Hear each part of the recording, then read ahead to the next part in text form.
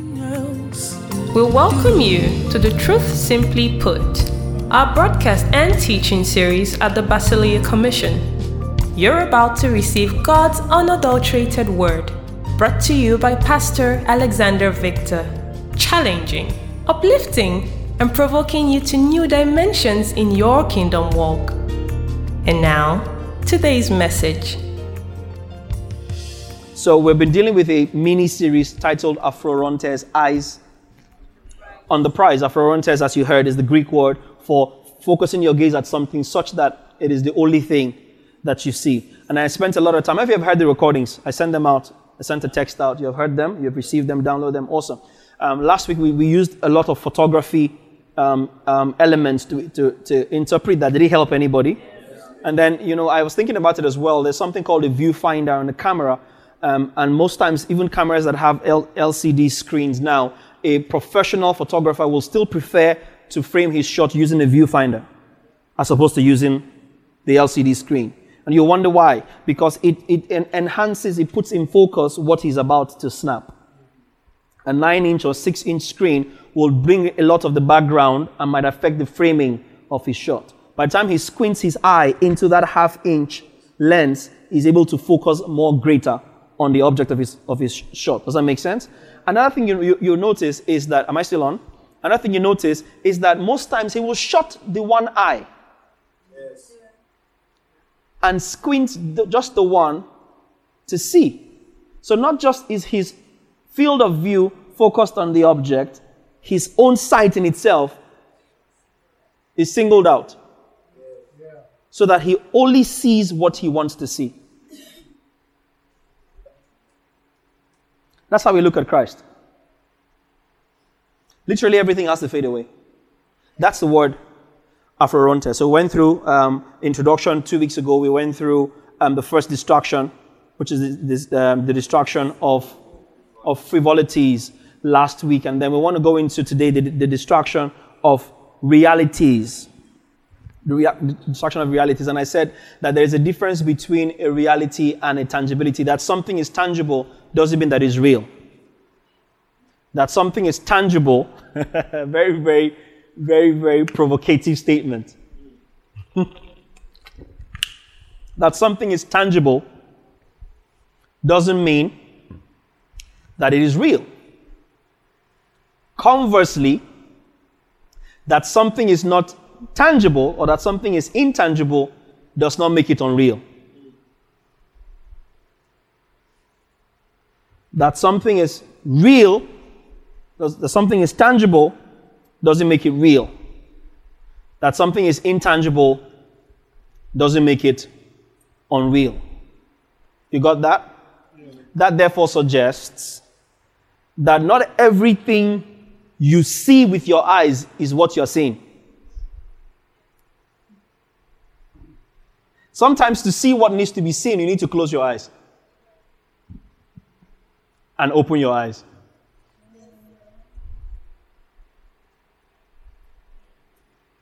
Sometimes to see properly, you need to close your eyes and open your eyes. The real eyes.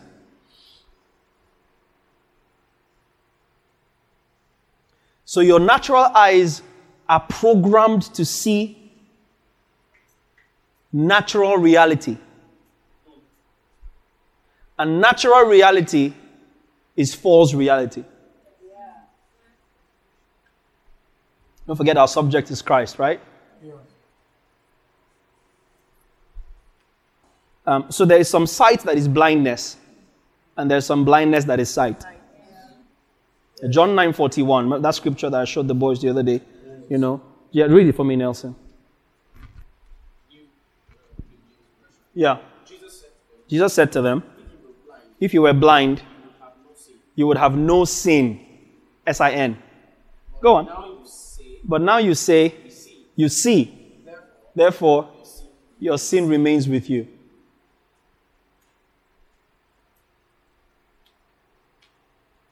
So that something is tangible doesn't make it real. That something is intangible doesn't make it unreal. So reality, by human definitions, can easily be one of the most potent distractions in our ability to see Christ for who he is. And the average African is a realist. The average African. That's why religion has so thrived among us. Africans. It has. You are still here fighting about covering your hair, not covering your hair. The white people that brought you the Christianity have moved on long past that to other more crucial issues. You are still stuck on covering hair, not covering hair, women in the church, women not in the church, what pertains to a man, what pertained to a woman. They have left you long since, left you behind. Why? Because Africans are realists. So please, be careful what you call reality. Careful what you call reality. In 2 Kings chapter 6, Elisha had already become a terrorist, if you know the story. Elisha had become a terrorist. And the Aramean king sent soldiers to go and arrest him. And they get there and they encompass the entire mountain upon which Elisha was living. And the servant begins to panic and tells him that there's so many people surrounding them. The armies have come. And Elisha says to him, my friend, calm down. Do you not know that they that are for us are more than they that are against us?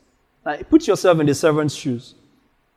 You look out, you see bazookas, RPGs, armor personnel carriers, Apache helicopters, MiG-4 jet fighters, you see submarines. There's no AK-47. No. AK-47 is 60 years old. You know that, right? And the one Nigerian army is carrying, 60 years old. Yeah. You have sophisticated weapons lined up, C4 explosives all over the place. You see, unmanned aerial vehicles, all loaded up to arrest 2 men.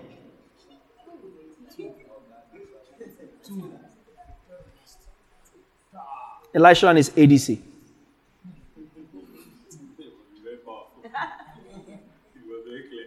And you can see these weapons. Yeah. You can see. And Elisha is telling you, yeah. So it's like me and David. And then I now turn to David and tell him, don't worry. You see me and you like this? The ones that are for us are greater. Can you picture it? Yes. Apaches, those gunships. Drones. Jet fighters, armored personnel carriers, tanks, RPGs. And somebody tells you, our own is bigger. We are just 2. We're 1.5. They're not up to 2.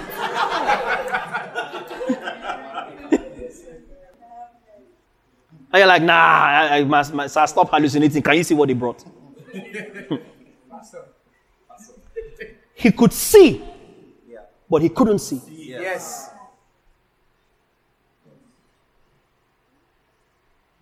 He couldn't see, but he was convinced he was seeing. He could see, but he couldn't see. He couldn't see, but he was convinced he was seeing, because what he was seeing was his tangible reality.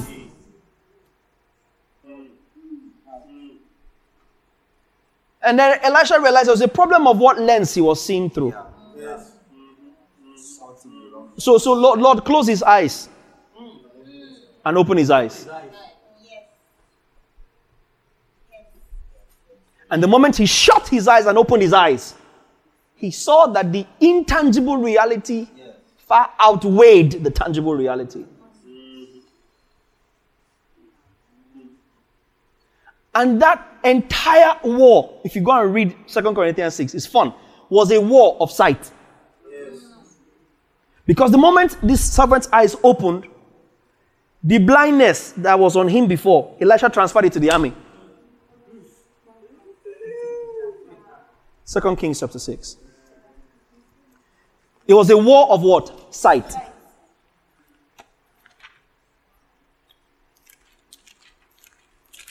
Father, help us to see you. Listen, life changes once you see him. Oh. Life changes. Life changes once you see him. 2 Kings chapter 6 from verse 8 in the New King James. Now the king of Syria was making war against Israel, and he consulted with his servants, saying, my camp will be in such and such a place.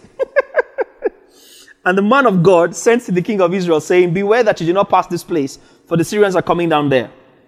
Then the king of Israel sent someone to the place of which the man of God Elisha had told him. Thus he warned him, and he was watchful there, not just once or twice. Therefore the heart of the king of Syria was greatly troubled by this thing, that he called his servants and said to them, would you not show me which of us is for the king of Israel? And one of his servants says, none, my lord, O king, but Elisha. Verse 12. The prophet who is in Israel tells the king of Israel the words that you speak in your bedroom. So he said, go and see where he is, that I may send and get him. And he was told, saying, surely he is in Dothan. Therefore he sent Apaches, yes, and armored personnel carriers, and the Royal Marines, and the Navy and the Navy SEALs, yeah, and the Commando Strike Force. And they came by night. Check it out. Picture it. They came by night, stealth mode, under the radar, flying low enough to be undetected, but high enough to get to your target, and surrounded the city for one man.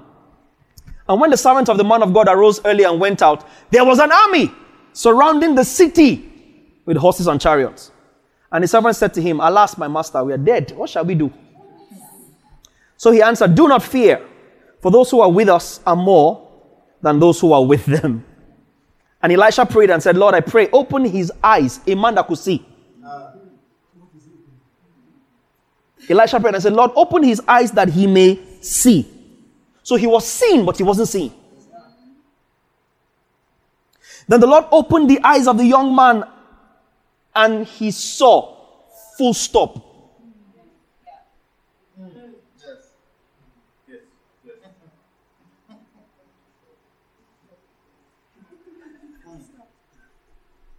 So his sawing was not limited to the situation at hand. What he got then was the ability to see. Not just to see horses and chariots.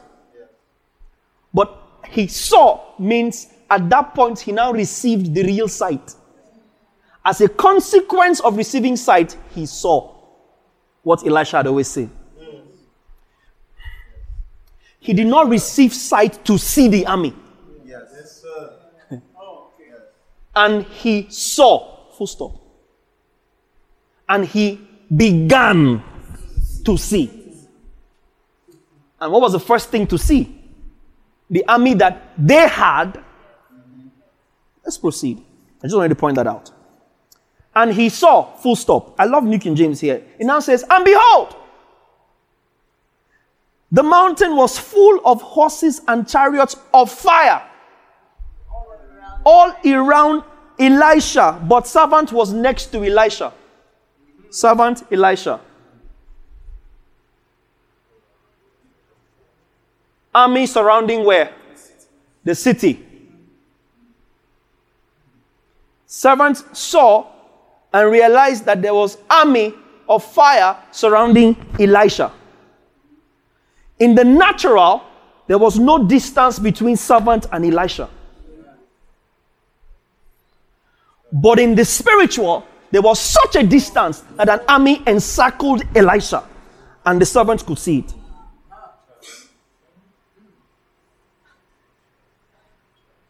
In the natural, Benjamin will preach with me again today. Benjamin was standing next to Nelson. But in the real reality, between Benjamin and Nelson was an army surrounding Elisha that was far greater than the army surrounding the city of Dothan. What do you see? What do you see?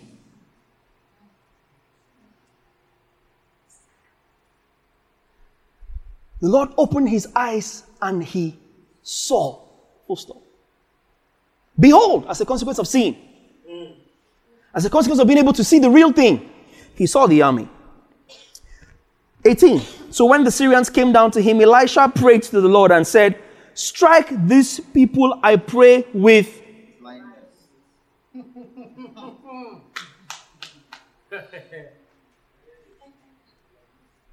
And he struck them with blindness according to the word of Elisha. Elisha said to them, this is not the war, this is not the way, nor this is the city. Follow me, and I will bring you to the man whom you seek. But he led them to Samaria.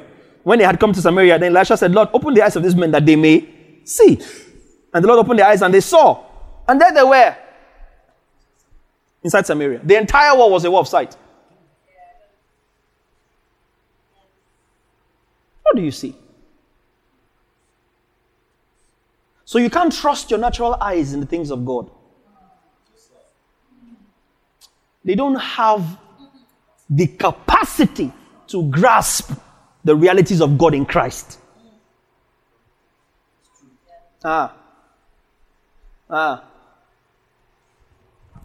Your natural eyes do not have the optic capacity to grasp the things that are yours of God in Christ. You have to close your eyes and then open your eyes and see. And then you can behold what is yours. Now, the army did not arrive there when the servant began to see. The army had been there on demand. On demand. It wasn't when I say, Father, bless this food as I eat it and sanctify it. No, that's not when it happened. It happened on the cross.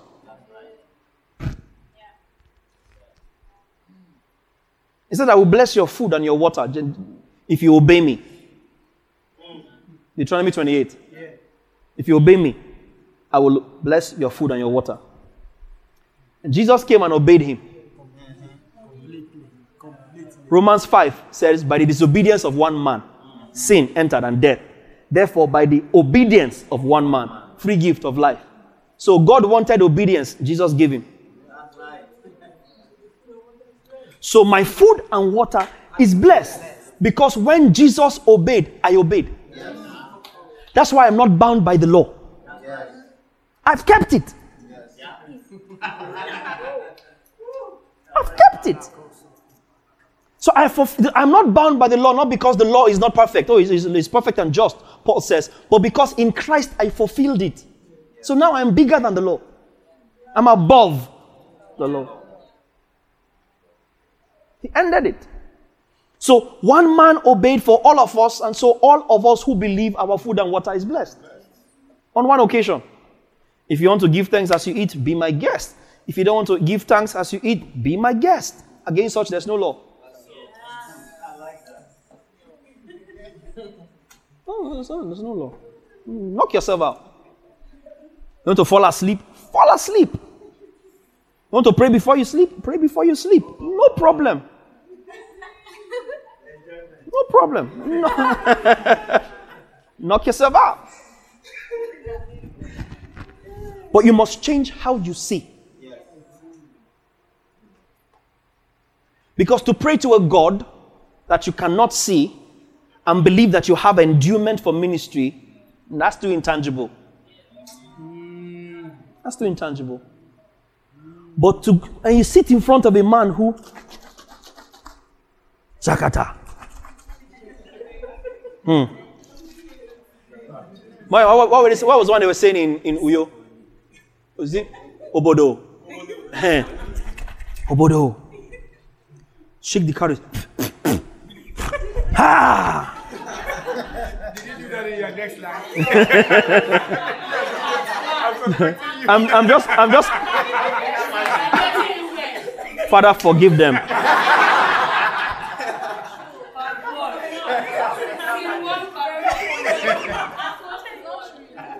I look funny. My child, I see. At that point, you can bring your mother's head. Yes. Because you are lost in it. Because you're lost in what is a reality to you because of its tangibility, or so you think. Looking unto Jesus, no, who do I want help? You're going to minister somewhere and they tell you just believe that you carry God. He lives on your inside. No. This is the mantle that Papa gave me. Mantle. So you enter the place with some level of ginger because of a handkerchief. Because Africans are realists. And realists can never see Christ. That's why religion is so lucrative in Africa. Because realists by natural standards can never apprehend Christ. Ever. It's more real to you. It's more real. But don't you not know that angels are ministering spirits to heirs of salvation? So the fact that you cannot see an angel, you cannot believe that the angels are there to look after you. You can't believe it. That's why a GO carries police. Yes.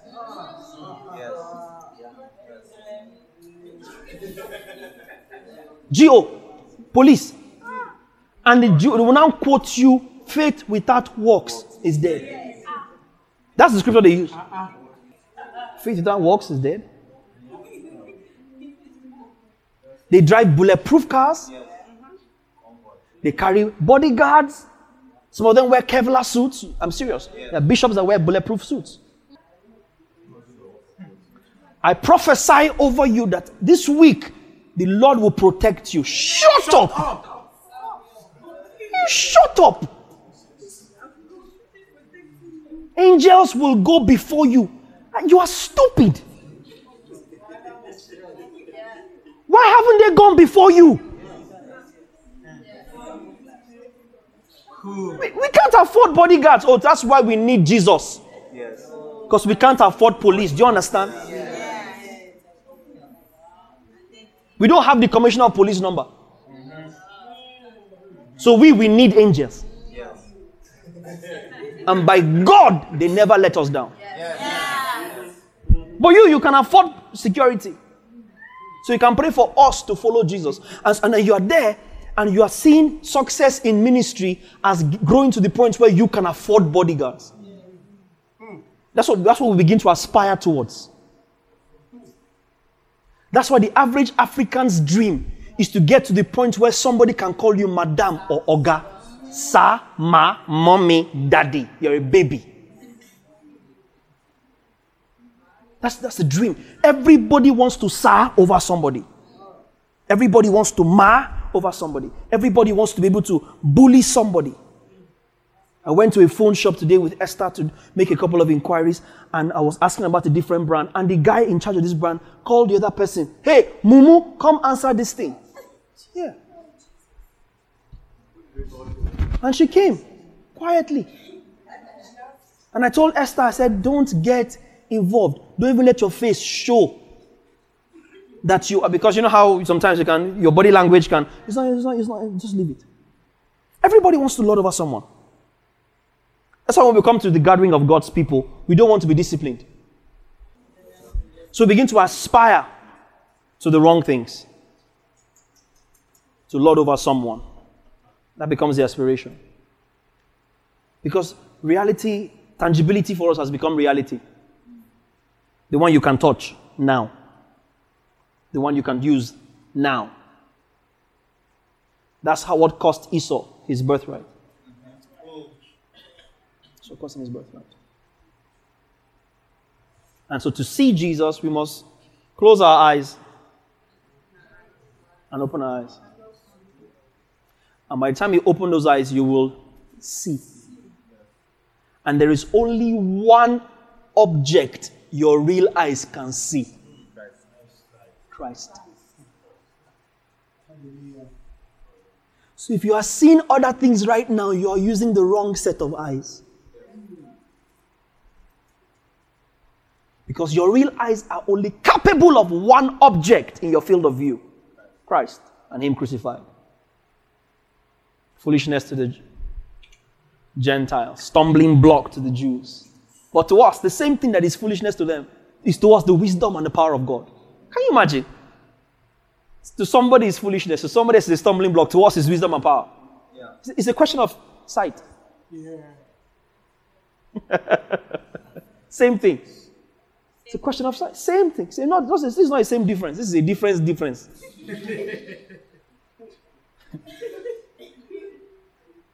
It's a question of sight. In Matthew 14, I talked about this 2-3 weeks ago. Jesus sent his disciples across, and he comes to them walking on water. Matthew 14, 28 downwards.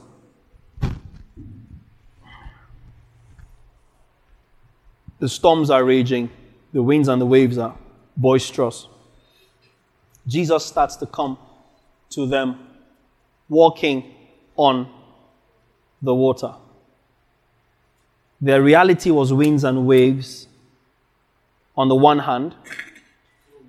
Their reality was ghosts on the other hand. If you read the context of it. Jesus is coming on water.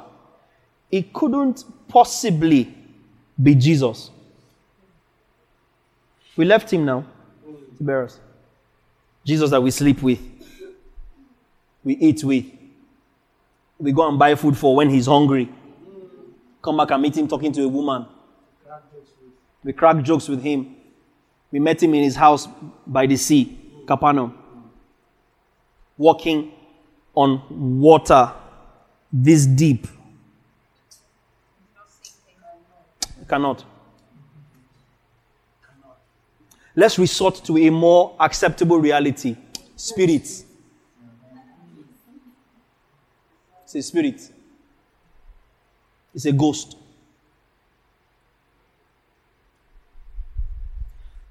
And Jesus calls out to them and says, "Be of good cheer, it is I." Peter says, "Is you?" Nice. Now ask me to come to you, not in any other fashion, but walking on water. Jesus says, "Come." Now listen. If God has called you to something, this is by the way, if God has called you to something, in the calling is the grace to perfect it. Don't wait for God to give you equipment after he called you. The calling comes with equipment. Okay. That's for free. Don't wait for God to equip you when he calls you. Like, okay, I've answered the call.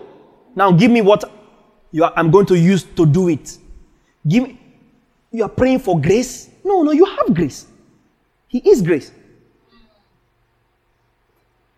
In every instruction God gives you is the ability to do it. I repeat, in every instruction God gives you is the ability you need to carry it out.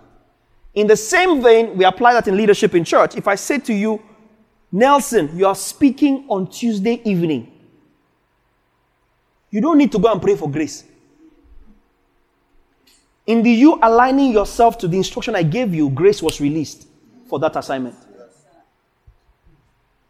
So Jesus did not need to tell Peter, "Okay, come, get on the water. Water, become solid for Peter. Peter, now you can get up and you can stand on the water and you can follow." Jesus simply said, "Come." And in that instruction, all the elements of nature were commanded to align with the instruction in favor of Peter. Jesus did not need to tell them what to do. Is anybody getting this? He didn't need to tell the water, "Okay, so Peter is coming, you know." That's why I've told you many times, maybe you sit there waiting for God to send you an email. Dear Cecilia, I know I've told you to do this, but this is now what you're now going to do. 6 steps. He doesn't respond to you the way your prophet has trained you. Doesn't respond to you the way your GU has programmed you. He says, "Come!" Where did you see him command the water to become wine? Pour water in the thing. Fetch it out. Go and give. It's Christ. It's Christ. Ability is defined in Christ. He defines ability. He's not just able. He is the yardstick of ability. Yes, sir. Yes, sir. It's the yardstick of ability. So do something. Once or twice he explained a few times to a few people like Mary who says, how shall these things be? Seeing I know not a man. Okay, you know what? The Holy Spirit will get you pregnant. Even that didn't make much sense to her. You're going to get knocked up by the Holy Spirit. You know what that means? How? But in the instruction is released the ability to carry it out. Don't sit down there and be waiting for the heaven to open. You're looking for 1 million for business. In 3 years, if you sit down and calculate how much money has passed your hand, more than 1 million has passed your hand. Yes. It didn't come as 1 million. It came in bits. But because you were not seeing properly, it came for the business you thought it was for phone. It came for the business you thought it was for shoe. Because it was 10,000, not 1 million. It came for 5,000, you thought it was for hair. It's not enough for phone. It's not enough for the business. It's not enough. And you trickle away heaven's supply for your vision.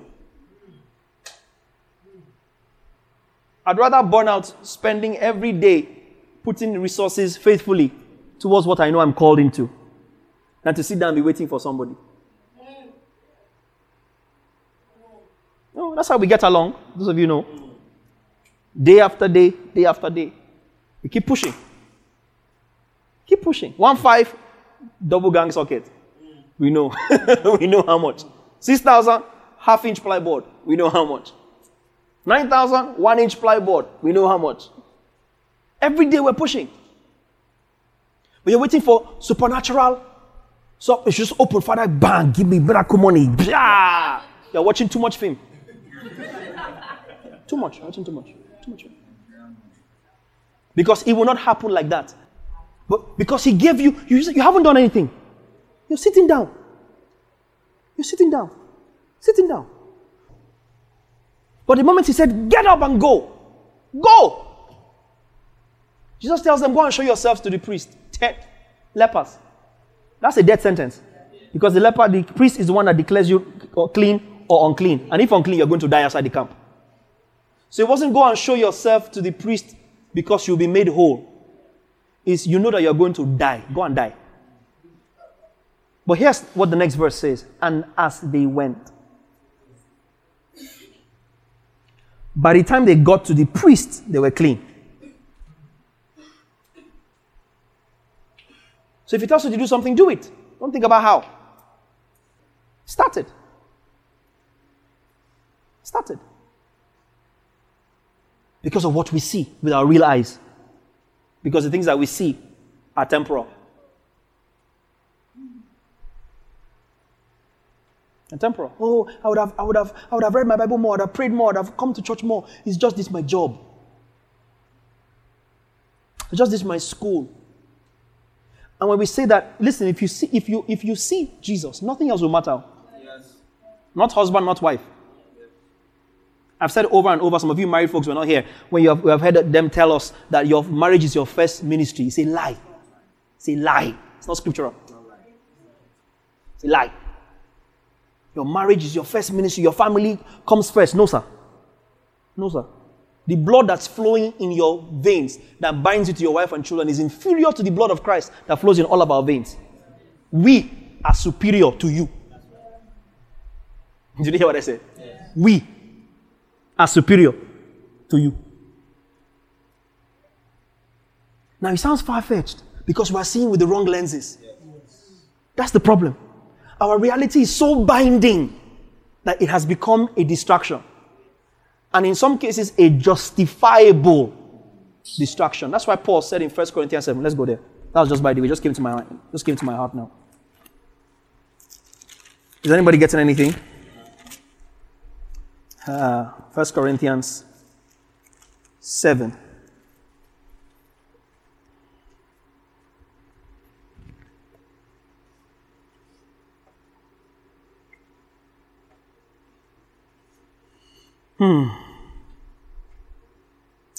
1 Corinthians 7, I'll go from verse 3 for time's sake. Let the husband render to his wife the affection due to her, and likewise also the wife. 1 Corinthians, I beg your pardon, 1 Corinthians 7. Was that the first thing I said? Yes. Okay. 1 Corinthians 7, verse 3. Let the husband render to his wife the affection due to her, and likewise also the wife to her husband. The wife does not have authority over her own body, but the husband does. Amen. Husbands are like, honey, did you hear that? I have authority over your body. Praise God. I'm very imaginative. Imagine that there have been sexual issues in the house, and then they have a bath at night, and the husband comes in tying a towel. Says, honey, turn your Bible to 1 Corinthians chapter 7. The Bible says that the wife does not have authority over her own body, but the husband does. The wife will now say, also, see the B part of that verse. And likewise, the husband does not have authority over his own body, but the wife does. 5. Do not deprive one another except with consent for a time, that you may give yourself to fasting and prayer, and come together again so that Satan does not tempt you because of your lack of self-control. 6. But I say this as a concession, not as a commandment, for I wish that all men were even as myself. How was he? Single and celibate. But each one has his own gift from God. So marriage is a gift. And singlehood and celibacy is a gift. If you don't have it, go and marry. If you can stay single, it's not from your village that it cost you. Is it in your Bible? Yes. For I wish that all men were as myself, but each one has his own what? Gift. One in this manner and another in that. But I say to the unmarried and to the widows, it is good for them if they remain even as I am, celibate and single. But if they cannot exercise self-control, let them marry. For it is better to marry than to burn with passion. Can you see that?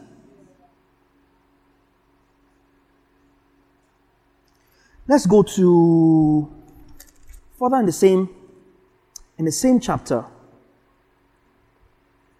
Where is it now? Same chapter 7, verse 29. For time's sake, 1 Corinthians 7, 29. Is 1 Corinthians New Testament? Is 1 Corinthians New Testament? Yes. Is it Paul speaking? Yes. Okay, just to remind us. There's not Moses that's speaking. 1 Corinthians 7:29. But this I say, brethren, the time is short, so that from now on, even those who have wives should be as though they had none. Those who weep as though they did not weep. Those who rejoice as though they did not rejoice. Those who buy as though they did not possess. And those who use this world as not misusing it. For the form of this world is passing away. But I want you to be without care. He who is unmarried cares for the things of the Lord. Some people have never seen this in the Bible before. How he may please the Lord. NLT, please, before we proceed. Or TLB, any of them. Yes, read it out loud. Yeah. Yeah. In everything you do, I want to be free from the concerns of this life. And a married man can spend his time doing the Lord's work and thinking how to please him. Go on, 33. But a married man can't do that so well. But a married man can't do that so well. He has to think about his earthly responsibilities. He has to think about his earthly responsibilities and how to please his wife. Go on to 34. His interests are divided. His interests are divided. In the same way, a woman who is no longer married or has never been married can be more devoted to the Lord in body and in spirit. While the married woman must be concerned about her earthly responsibilities and how to please her husband. Stop there.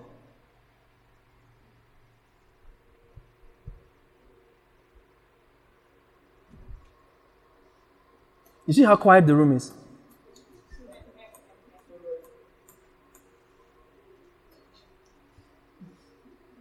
Do you believe the word?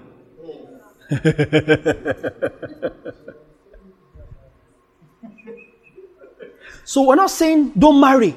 Paul doesn't say that. In earlier verses, he said if you are married, you are not married. Because that eyes is a different eyes. Yes. The tangibility of your marriage to your wife is not the reality of your walk with God. That's what it is. Do you understand? So you are married, but you're not married. Do you get it? Exactly. Because that's the reality that you can't see.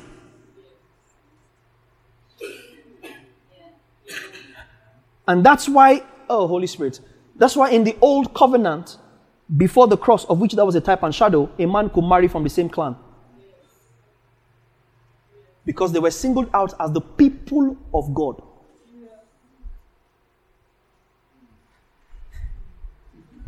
So Moses' father was from the tribe of Levi. Moses' mother was from the tribe of Levi. And it was not considered incest. Because it was one kingdom, one people. Like we are now.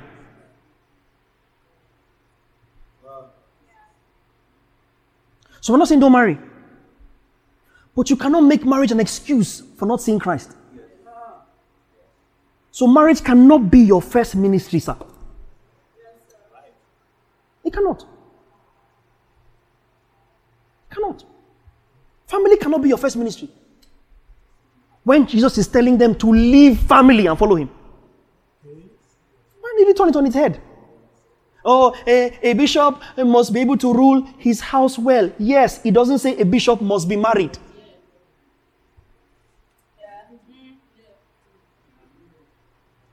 But if he's married, let him have one wife. It doesn't say a bishop must be married. The point here is that nothing impairs your sight of Christ. Otherwise, you married wrong. And by God, fix it or fix it. And that's all I'm going to say. And I'm speaking from experience.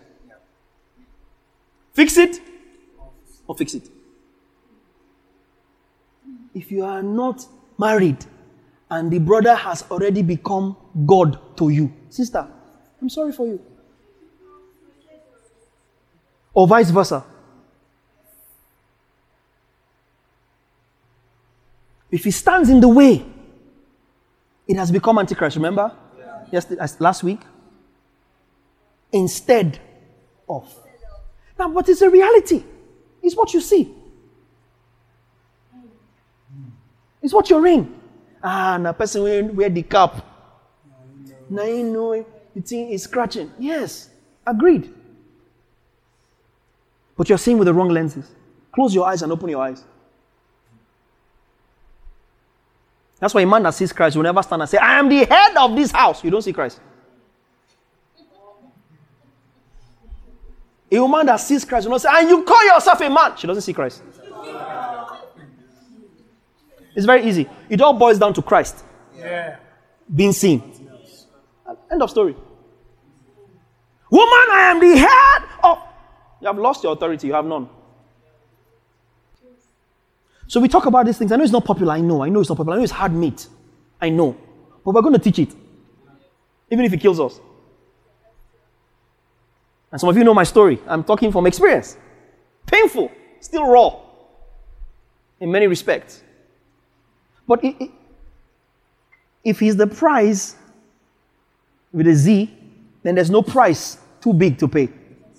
No. None. None. He says, come. That's why I've said over and over to young people, it is easier to fit your spouse into your call than it is to fit your call into your spouse. It is easier to fit your spouse into your call than to fit your call into your spouse. It's easier to let your assignment inform your choice of life partner than to try and conform your life partner to your assignment. You might never succeed. I can teach about this for a whole, I can do a series on this. I can do a series on this. You might never succeed. It's easier. Think about it. People get married. Unbelievers. They love each other. They are going to the clubs together. And then one of them gets born again first. There's a struggle. The other one eventually gets born again. Right? They're both working class, have jobs, doctor, pharmacist, whatever. And then all of a sudden one senses the call to ministry. Trouble starts. Me, I didn't marry pastor. I'm speaking from experience. I didn't marry pastor. I didn't plan in my life I was going to be pastor's wife. Or I didn't think that my wife was going to be now the pastor, now be my pastor. And the chaos begins. And work is growing, but there's friction. Because they're now trying to fit the call into spouse. That's where purpose comes in. Finding purpose. Because every decision you take in life should be influenced by your knowledge of purpose. So we see Christ. In John 6, we shared a few weeks ago, I showed you a story of where the same thing, they were crossing after feeding the 5,000 to Capernaum. A journey of about 8 miles. They were about halfway. Jesus appears to them. And as soon as he entered the boat, they were immediately where they were going. So from their natural eyes, they had another 4 miles to row. Yeah. But from their real eyes, they were already there. As soon as Jesus arrived, they arrived. So there's stuff that we can only comprehend about Christ with our spiritual eyes. And those eyes are more real than our natural eyes. Colossians chapter 2, you saw that. Who read that yesterday? Was it Nelson? Yeah, Nelson. And somebody reiterated it as well afterwards, Victoria. Yeah.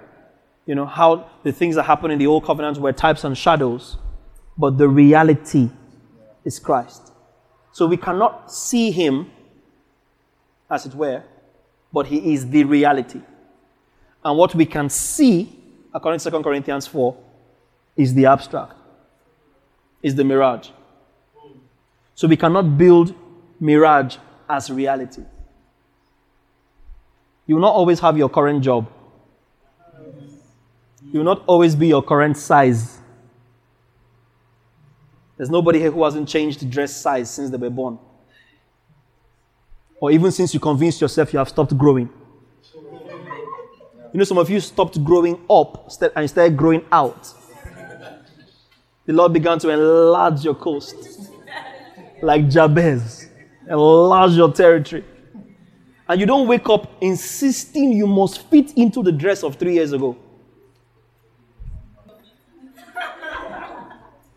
But human reality is fleeting. Yes. Fleeting. It's fleeting. So do not be distracted by your reality. Like she said, like Favor said, you're sick. You can see it. I'm telling you are not sick. I've done it to some of you here before. You'll be arguing with me that, but Pav, I'm sick. I'm coughing. I can see. But I can see. Yeah. Do you understand? But I've not paid my rent. Newsflash, my own rent for this house is due. It has not been paid. You people will not pay it, I know. But it is paid. Because I see, but I see. Are you following me? You're going through hell and high water. It doesn't look like it's working. And so you begin to change how you see. No. Just see. Stop seeing and start seeing. Stop seeing. Start to see. Because he's all there is in that field of view. He's all there is. Don't let the realities distract you. Hebrews 9.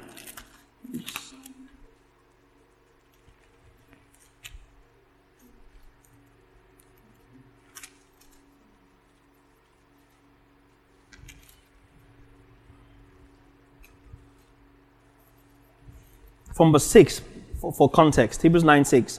Now when these things had been thus prepared, the priests always went into the first part of the tabernacle, concerned only with food and drinks, various washings, and fleshy ordinances imposed until the time of reformation. See verse 11. But Christ came as high priest of the good things to come, with the greater and perfect tabernacle, not made with hands. That is, not of this creation. It's saying that Christ is our reality, but you're seeing here that the tabernacle that is perfect is not made with hands and is not seen in this creation. So the intangible becomes more real. Do you understand? Do you see why the law guys struggle with it? Because there was a physical tabernacle. There was physical fire. There was physical lampstand. There was physical ephod. There was physical law. Physical ark. Physical Shekinah. Remember? Yeah. In between the mercy seat, the two cherubims with the golden tips that touched, made out of one beaten gold. There was incense that burned. Yeah, there's fire that thundered from heaven. There was loud voices they could hear. Talk to me, people. There was people falling dead, touching an unclean thing. There was the mountains shaking. And you say all of that reality is a mirage. And the real reality, we cannot see it. Where's the fire? Where's the Shekinah? Where's the glory? Where's the tabernacle? Inside me? I am temple. No, give me a church building. I am altar, fire. No, give me altar where I can lie down and pray and God can hear me. I am perfect. No. Give me something I can do and touch. Tell me 7 prayers I can pray. Give me 3 different kinds of seeds I can sow. Give me a pot I can go and break out. Give me a picture I can go and burn. You can't tell me that I just believe and I'm delivered. No, don't give me that nonsense. Goes back to where I started. About. So I just believe and that's it. The breeze doesn't blow differently because you got born again. You know what I mean? You just believe. The sun didn't suddenly start shining brighter because the Bible says it causes it to shine on both the just and the unjust. So the sun doesn't shine differently because you're born again. You mean that's it? No fire, no mountain. No, that's why they are struggling with this thing. That's why we need to go to a mountain to still pray. So that means you have a shortcut from that mountain to God. They brought the water from Israel. So what? No, seriously, so what? It's fresh from the olives of Israel. So what? The Holy Land. No Holy Land. We are the Holy Land. You are a chosen generation, a royal priesthood, a holy nation. You. So the nation is no longer a place, it's a people. Yes. No, but we don't want that because that is an intangibility. We can't see it. We want the one we can see. I started by telling you that Africans are realists. And that's why religion thrives among us. Because we don't want to stop seeing what we see and start seeing what ordinarily cannot be seen. For the things that are seen, temporal. The things that are not seen are eternal. Please, take your eyes off what you can see. You are not your school. You are not your job. You are not your marriage. You are not your parenthood. You are not your tribe. You are not your lack. You are not your sickness. You know that my headache that comes every December. You are not your sickness. You are not your period pain. And I know as the month begins to approach, you start to become panicky. You start to get ready for it. You know how it is, but for me, 5 days, the first 3 days are usually horrible. And so you begin to line up for it until you see that I am not it. You will continue to be it. That's the good fight of faith. It's not fight against principalities and powers and witches and wizards. It's the fight of faith in your mind. To see it how he sees it, not how reality suggests it to you. Is anybody hearing me tonight? See him and refuse it. What are you going through, man? It's pure pain. Don't worry, I got it. It's going. It can go. Yes. It can go. It was paid for too. It's paid for. You're going through stuff and you don't have any money and you're feeling the pressure. Just stop seeing and start seeing. Everybody's going to university, you're not going in, and you're like, they're looking at you and like, you, Jesus, Jesus, Jesus. Christ on display, Christ on display, Christ on display. Tell them, keep watching. Because you see what they don't see. And because of what you see that they don't see, you are not mates. Yeah. In the scheme of things. Do you understand? We are all sons. We are not mates. I see different. Is anybody hearing me? Yeah. I see different. And so, don't be apologetic for seeing different. Don't. Stand your ground. Close your eyes. And then open your eyes. And see. But we see Jesus. That's nothing. Paul said, I determined to know nothing among you except Christ and him crucified. Do you want to pray a prayer tonight? Say, Father, help, open my eyes. Just pray that prayer. Open my eyes. Open my eyes. Shut the eyes that I've been using to see and open my eyes. This concludes this message. Thank you for listening, and we hope it has been a blessing to you. For inquiries and further information, please send us an email to info@thebasileacommission.org or visit our social media platforms.